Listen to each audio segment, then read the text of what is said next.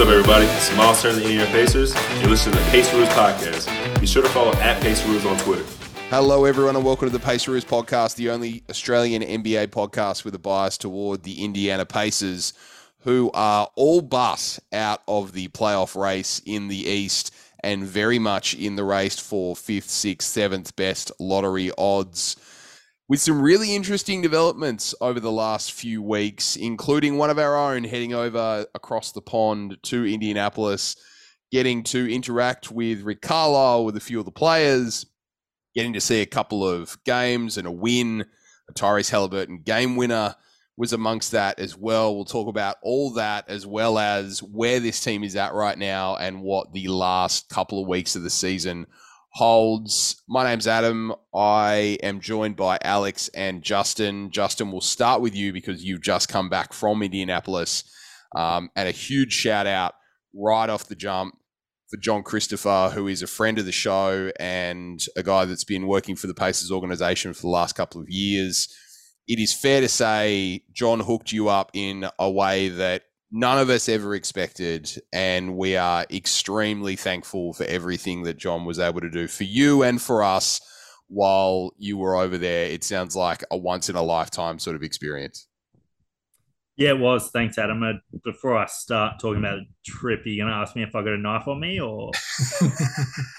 That's a Crocodile Dundee joke. I get it. That's not a knife. This is a knife. Like that's Rick's vintage. So everyone loves Crocodile Dundee in America that is like between the ages of 40 and 70. So I got it. I got it straight away. I know that not everyone did, but yeah, everyone loves like Paul Hogan and Crocodile Dundee. But you didn't get it either straight away, did you? You didn't really realize what he was talking about.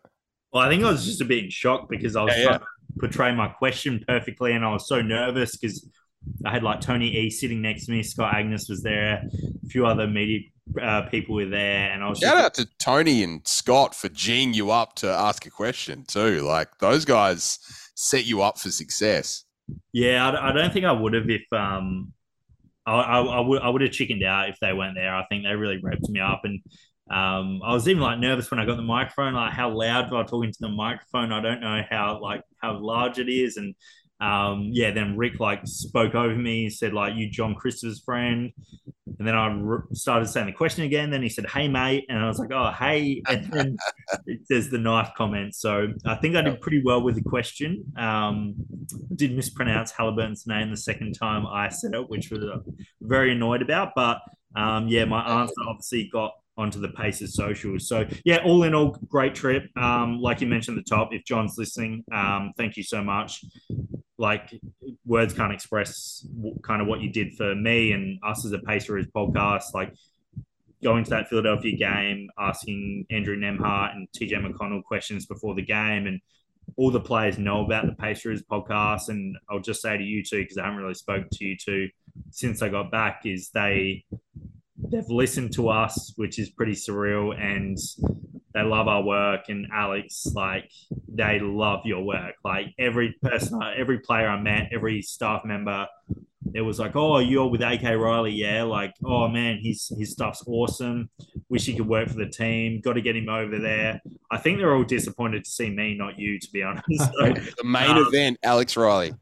Yeah, that's it. So I think you've got to make it over there. So do you, Adam. But definitely, Alex. They love your work, and it should be like inspiring to you that someone like Halliburton and Miles Turner basically have said how much they love you. So yeah, great work, I guess.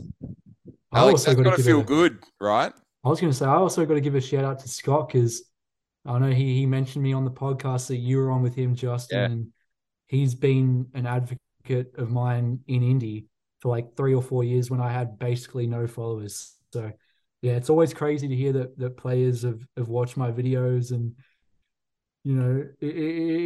I guess it reassures what we're doing, right? That people listen, and I know we haven't been as active as we hoped, but we're trying to get to more weekly stuff. So hopefully people keep listening to what we're doing. Yeah, that's absolutely right. And I think the good thing for us after a rough couple of years to be a Pacers fan is that it's all sort of about to turn around with the end of this season and heading into the off season.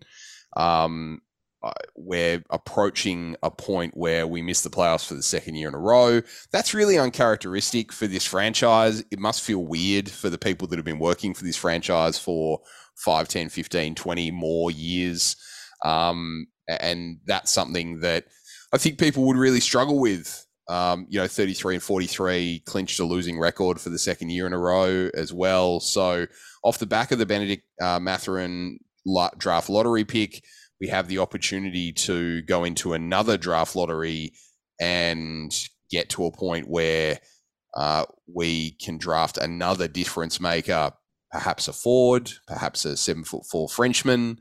Who knows? There could be any one of a number of different guys that are available to the Pacers. And the good thing is that it looks to be a forward-heavy draft between about picks 3 and pick 10. So we'll get into that probably later and toward the draft, but I just want to talk firstly about the progress or lack thereof of this team and the personnel changes that they've made recently. Buddy Hield has come off the bench for the first time in his season last game, and then he missed this one.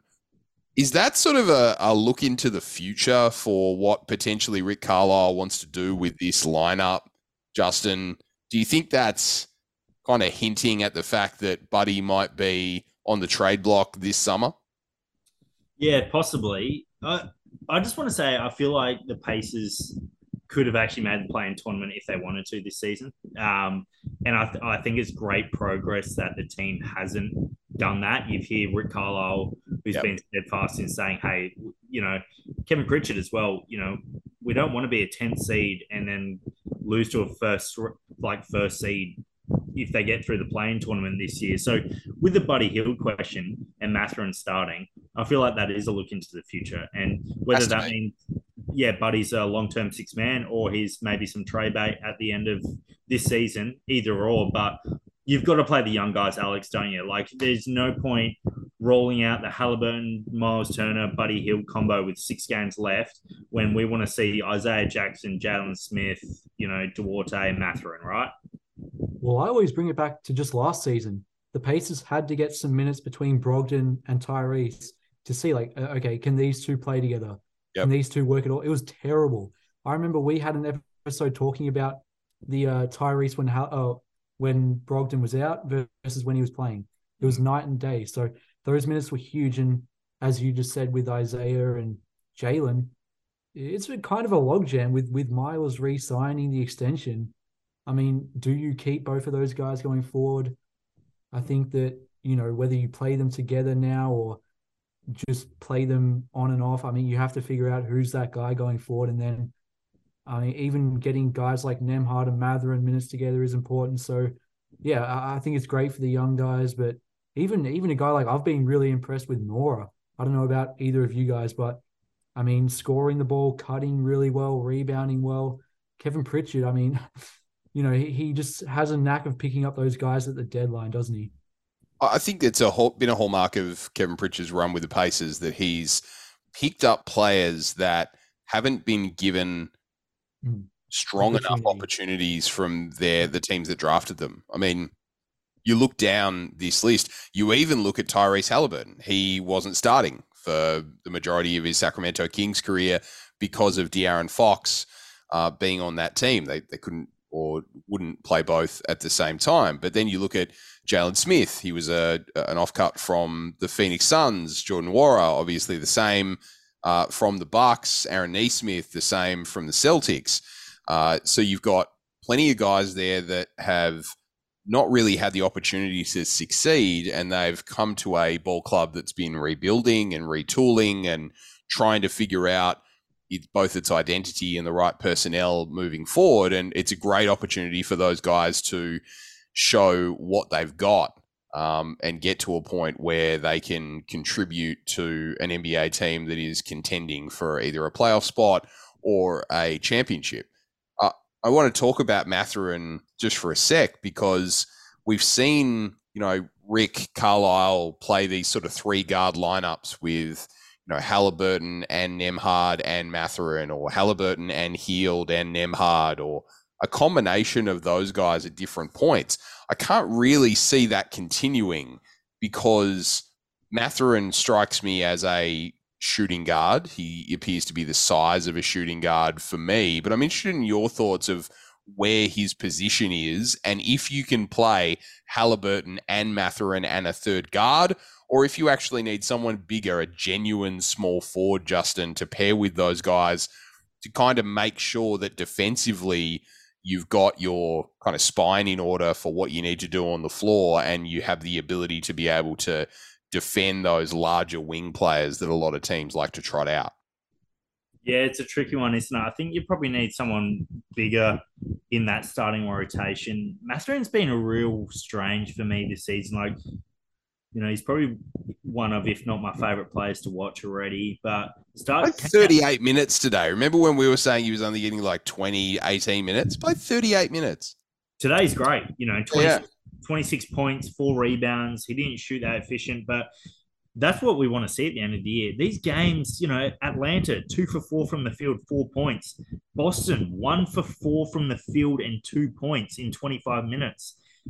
Like, I don't know what's really happening with him. If Rick's trying to maybe teach him a lesson about being a starter in the league and not being like too shot hungry, I'm not too sure, but I think we need to see more of today against Dallas, the 26 points, the 19 shot attempts. He hasn't taken 19 shot attempts since February. Can I be the voice of reason a little bit here and challenge that? Just, he's 20 years old and he's never played this many games before and he's never played this many minutes before. Like, I totally get that we want this guy to be scoring 20 points a game and he's fully capable of doing that. I don't think he's capable of doing that for 82 games. I think at the moment he's probably only capable of doing that for like 40 or 50. So the inconsistency to me says that potentially conditioning could be something that he has to work on over the summer because he's going to have to be a guy that the Pacers rely on to play 70 to 80 games for the next 5, 6, 7 seasons. So I agree that potentially he didn't get enough opportunities under Rick earlier in the season. At the same time, Rick's been around for like 20, 25, 30 years in the coaching fraternity. We may not realize that he is trying to protect Mathurin as a 20-year-old from burning out completely and injuring himself. And as a rookie, you definitely don't want that. And sometimes you do see rookies flame out and show real inconsistency toward the end of the season because they've never been asked to play this many minutes before, this many games before, this sort of load on their bodies. Alex, is that a fair thing to say, or am I just kind of defending Rick Carlisle here? No, I think it's fair, but I'll say this on Justin's point. I think it's a struggle for him to find that role clarity. And I look at it like Tyrese coming to Indiana last year. The biggest knock on him is that he would have games where he just shot it like once or 3 or 4 times, and he would finish with 9 assists. That's great, but he only scored 4 points, right? So when he came to Indy, Rick Carlisle, Kevin Pritchard, they all said, "We need you to score. We need you to be that guy." It's kind of the opposite for Mathurin. I feel like these last few games you mentioned, Atlanta, Boston, it feels like the last month or so he's tried to play make more. He's tried to do more out of the pick and roll, and I also think he's been given less opportunities. He'll have stretches where he's just sitting in the corner for a bit. So, yeah, I think, again, it's a little bit of both. It's the growing pains of a young rookie in the league, but it's also about, this guy's trying to understand his role in the league. And he probably doesn't want to be the guy who just puts up 25 shots in a game. That's not a guy that teammates want to play with. So I think it's for him just finding that middle ground. I'd agree with that. And I think the other point you made, Alex, is well made in the center logjam or the big man logjam that we have right now. Obviously, Daniel Tice won't be with this ball club next season, but when you look at Jalen Smith and Isaiah Jackson, it's really clear that both of those players are best suited to be centers. And we've just locked down our center for a further 2 seasons in Miles Turner. So with that in mind, Justin, which one out of Jalen Smith and Isaiah Jackson do you keep, or do you keep both? Are you going to completely zag when I'm thinking of zigging and we keep both and continue to bring both off the bench in different situations? Well, that's such a tough question. I feel like it's time to part ways with one of them. Pacers have had a logjam for so long. Like you see Goga, although he's shown nothing with Orlando, he's just been, on the team, not having any opportunity to succeed. And I feel like we've got to either pick Jackson or Jalen Smith. And yeah, it's tough. Obviously, we're getting Jalen Smith a lot bigger contract than Isaiah Jackson. Both have shown glimpses to me, but both have been pretty disappointing in the same sense. I feel like Jalen Smith, I've always said he's just kind of turned into a spot up 3-point shooter. He's good when he's actually in the paint, crashing the boards, blocking shots, and the same can be said about Isaiah Jackson. Sometimes he'll look great. His athleticism, alley-oop dunks, blocking shots that you're just amazed at. But then he'll go through stretches where he just gets bodied down low, and he doesn't even look like a NBA player in some stretches. So I feel like to pick, it's really hard. I'd probably just say to keep Jalen Smith because I might, I feel like he's got a better frame to work with, if that makes sense, which is what we need. But yeah, I don't know. What do you think, Alex? Yeah, I also think in the same frame there, Isaiah's probably worth more in a trade because he's making less money. I think if he can put on 20, 25 pounds, I think he's a good NBA player. I don't think he'll ever be a starting big, but you look at a team like Toronto, right? They always like those kind of athletic, dynamic bigs. So I think Ajax will be worth more in a trade. So for that reason, I'll probably say Isaiah. I also think on Adam, you asked if you should keep both.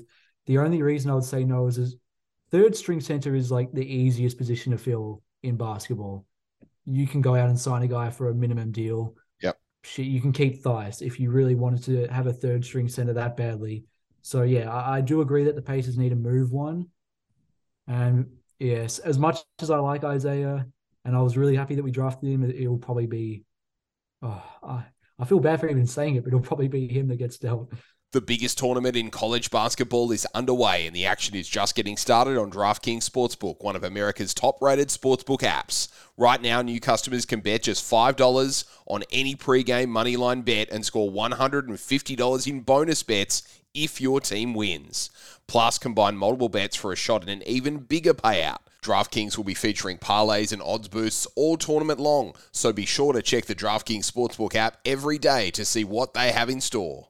I'm picking Miami to beat Connecticut and then win the national championship. Download the DraftKings Sportsbook app now and sign up with code TBPN. Right now, new customers can bet $5 on any pre-game moneyline bet and get $150 in bonus bets if your team wins. Only at DraftKings Sportsbook with code TBPN. Minimum age and eligibility restrictions apply. See show notes for details. I mean, both of them have been better than Goga. Let's put that out there. So that's a win. And that's coming from the biggest Goga fan in the Southern Hemisphere right there. Yeah. Another guy I want to talk about that might be playing his final season with the Pacers is TJ McConnell. We've just traded for George Hill. George has said that he wants to stay with the Pacers and retire with the Pacers. He's got a year left on his contract next year at $4 million.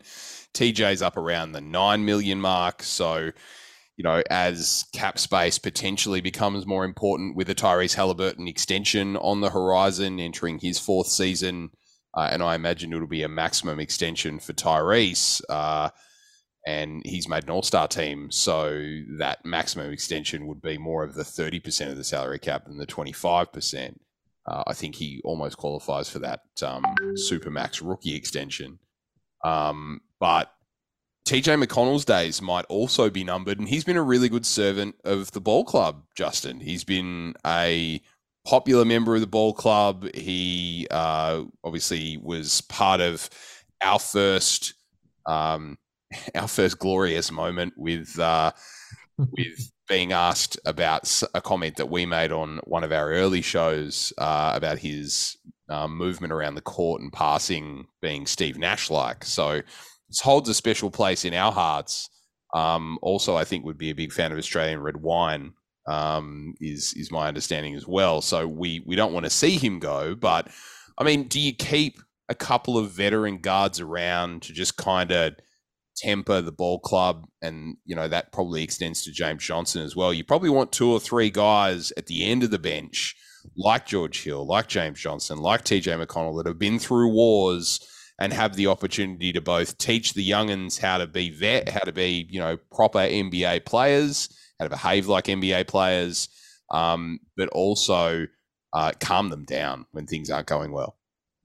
Yeah, I've got an extra soft spot for TJ now, just after chatting to him for a bit. Like, I felt bad or sad when you said that he might not be a Pacer next year. He's so nice to me, so I might be a bit biased now, but I'd love him to stay on the team. I feel like you can never question his effort.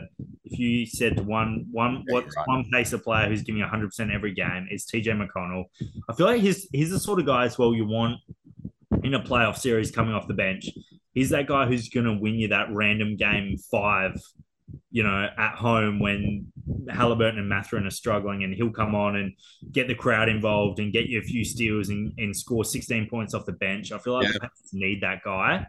I would much rather him stay on as a vet than George Hill. I feel like being around the team in somewhat for a few days / a week, TJ McConnell brings great leadership, and I saw that with my own eyes.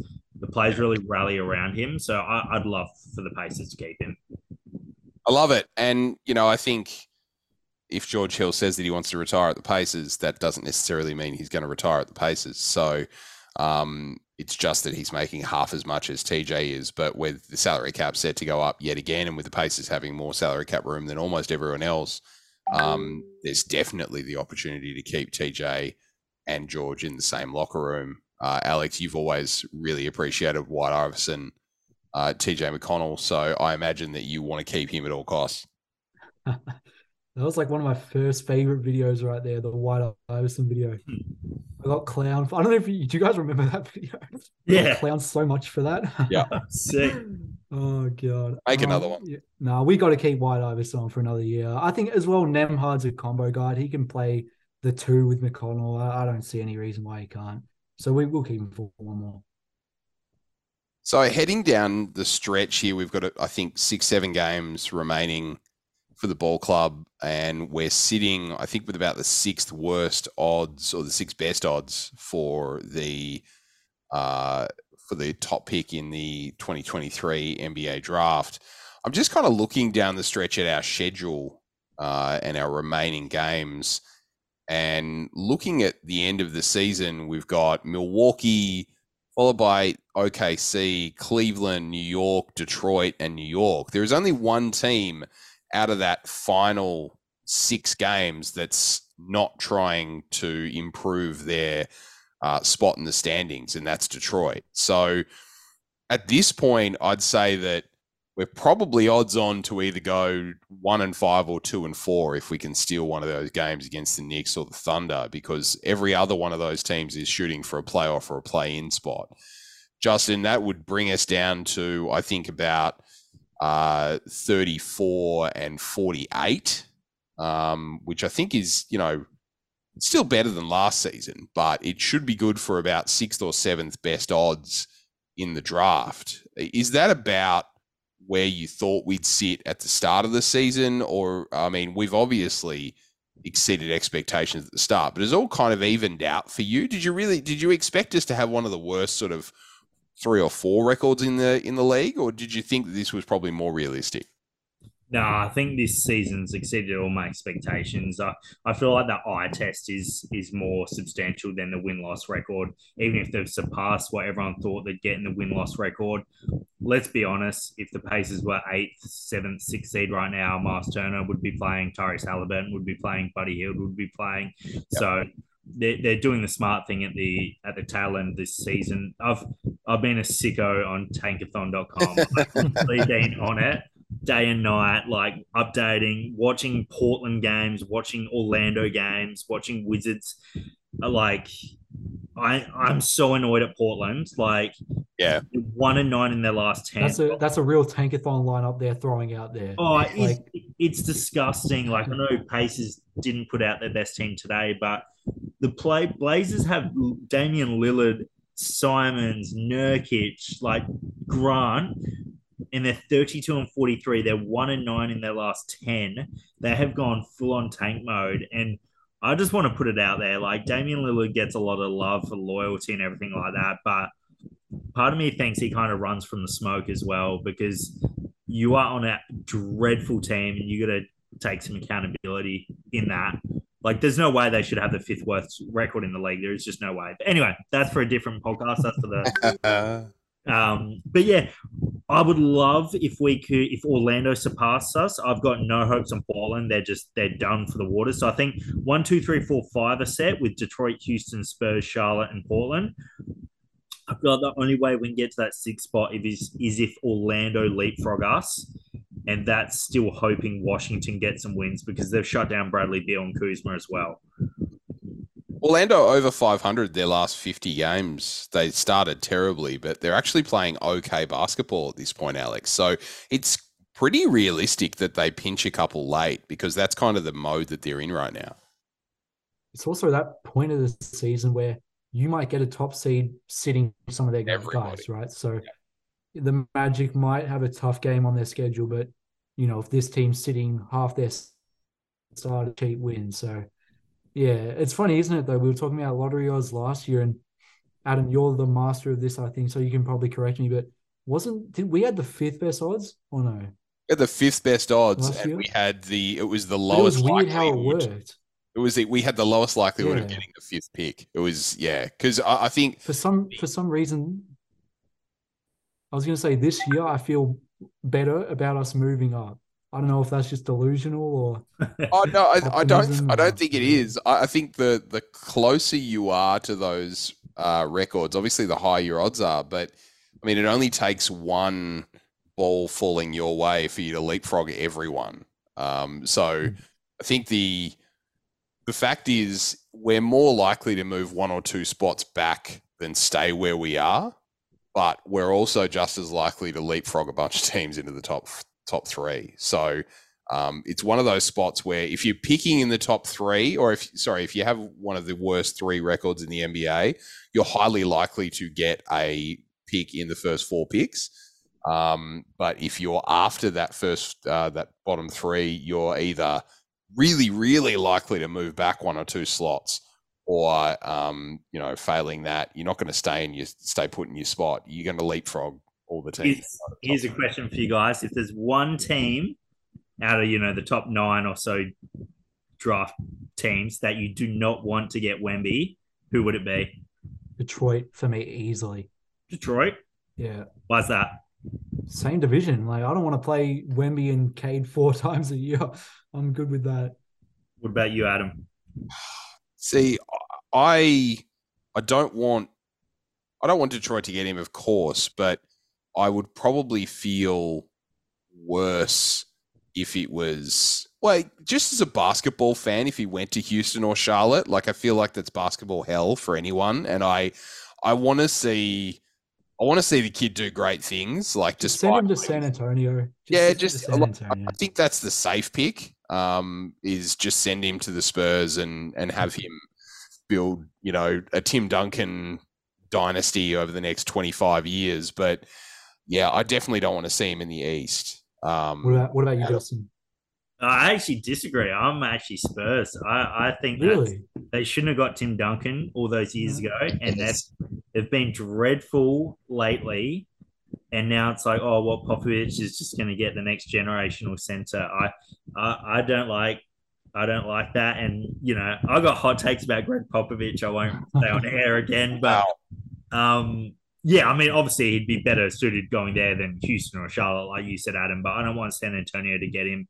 I just feel like, we need an off-season hot take-a-thon. I think that's a gimmick that we use. It'll just be Justin for 40 minutes. Yeah, in August, we have a hot take-a-thon, and one of us takes over each episode, and we give our 4 scorching hot takes, and everyone else has to react and talk about it. I think that's happening because in the dog days of August, post-Summer League, there's not much NBA to talk about. So, Alex, are you calling me the Skip Bayless of the Pacers? Yeah, he is. He is. Who's your LeBron? Just wait for my Ricky Rubio takes, mate. Who's if you're Skip Bayless, then your LeBron is probably Greg Popovich now. I'd say. Yeah, the person that everyone else thinks is really, really good that you you don't think is very, very good. But look, to your Dame Lillard point, just talking about wider NBA for a sec, you're right.